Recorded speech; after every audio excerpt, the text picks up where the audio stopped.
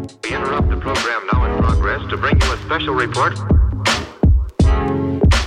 Here are the highlights this morning's news. From the WPGU News Desk, here's today's headlines on WPGU 1071, Champaign's Alternative. From WPGU News, I'm Owen Henderson. It's Friday, July 30th, 2021. Champaign Unit 4 is suspending its School Resource Officer program for the upcoming school year. In a joint press release yesterday, the Champaign Police Department and Unit 4 said the suspension was due to police staffing shortages. However, they assured that student safety will continue to be their top priority. Champaign police officers will still regularly check in on the schools, however, no police personnel will specifically be assigned to campuses. School resource officer programs have come under fire more generally in recent years. Opponents say police presence in schools leads to unnecessarily harsh punishments of children and further establishes the school-to-prison pipeline.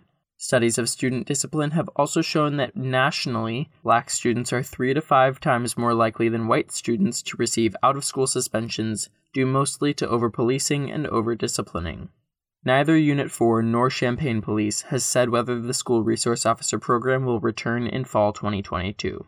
The University of Illinois will once again require all faculty, staff, students, and visitors to wear a face covering inside university facilities beginning today. The Centers for Disease Control and Prevention issued a new recommendation on Tuesday that even fully vaccinated individuals should wear face coverings in public indoor settings in areas of substantial or high community transmission of COVID-19. Shortly following the CDC's recommendation, the Illinois Department of Public Health and the Champaign-Urbana Public Health District supported the new guidance.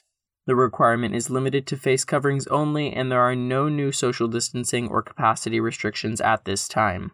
Until CUPHD determines that the levels of outbreaks allow the requirement to be lifted, it will remain in effect. Chancellor Robert Jones advised that everyone should plan for the face covering requirement to be upheld when the fall semester begins.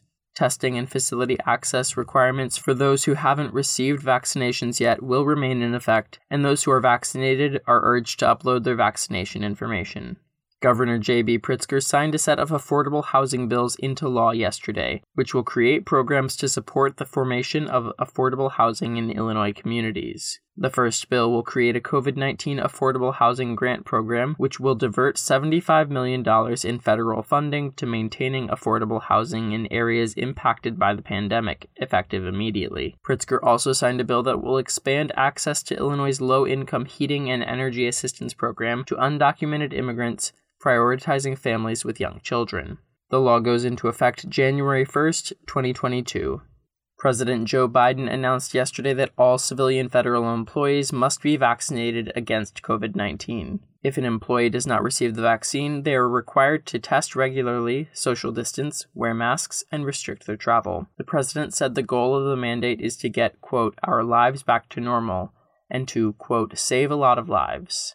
Over 4 million federal employees are subject to the requirement, which includes elected officials, federal judges, food safety workers, and more. President Biden is also having the Defense Department figure out the logistics of requiring military members to get the vaccine. He also discussed incentives such as paying Americans $100 to get vaccinated. The mandate comes as only about half of the American population is vaccinated, and the Delta variant becomes an increasing threat.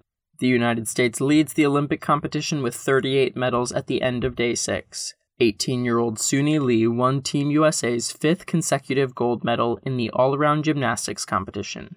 Caleb Dressel won gold and set a new 100-meter freestyle Olympic record at 47.02 seconds, and Katie Ledecky and the U.S. women's swim team won silver in their relay after China. 21-year-old Bobby Fink won the Olympics' first 800-meter free, and Team USA won gold in the 3-on-3 women's basketball competition. Team USA women's volleyball, with former Illini Michelle Barchackley and Jordan Poulter, won against Turkey in a nail-biting tiebreaker after blowing a 2-set lead. They will compete against Russia on Saturday. Today, the athletics competition started with the 10,000-meter men's final. That's all from us for today, folks. Reporting was contributed by Justin Malone, Dayan Eom, Tara Mobasher, Jane Knight, and Ann McEwen. Our interim regional editor is Tori Gelman. Our interim political editor is Owen Henderson, and our sports editor is Jackson Janes. Our deputy news director is Emily Crawford, and our news director is Justin Malone. For WPGU News, I'm Owen Henderson. This newscast was brought to you in part by the Illinois Rural Health Association. The Illinois Rural Health Association invites all rural healthcare administrators, clinicians, and grad students to the 32nd Annual Educational Conference. This in-person event, featuring over 20 educational sessions geared toward rural practice, runs August 11th through 12th at the iHotel in Champaign. Registration and a full conference brochure can be found at www.ilruralhealth.org.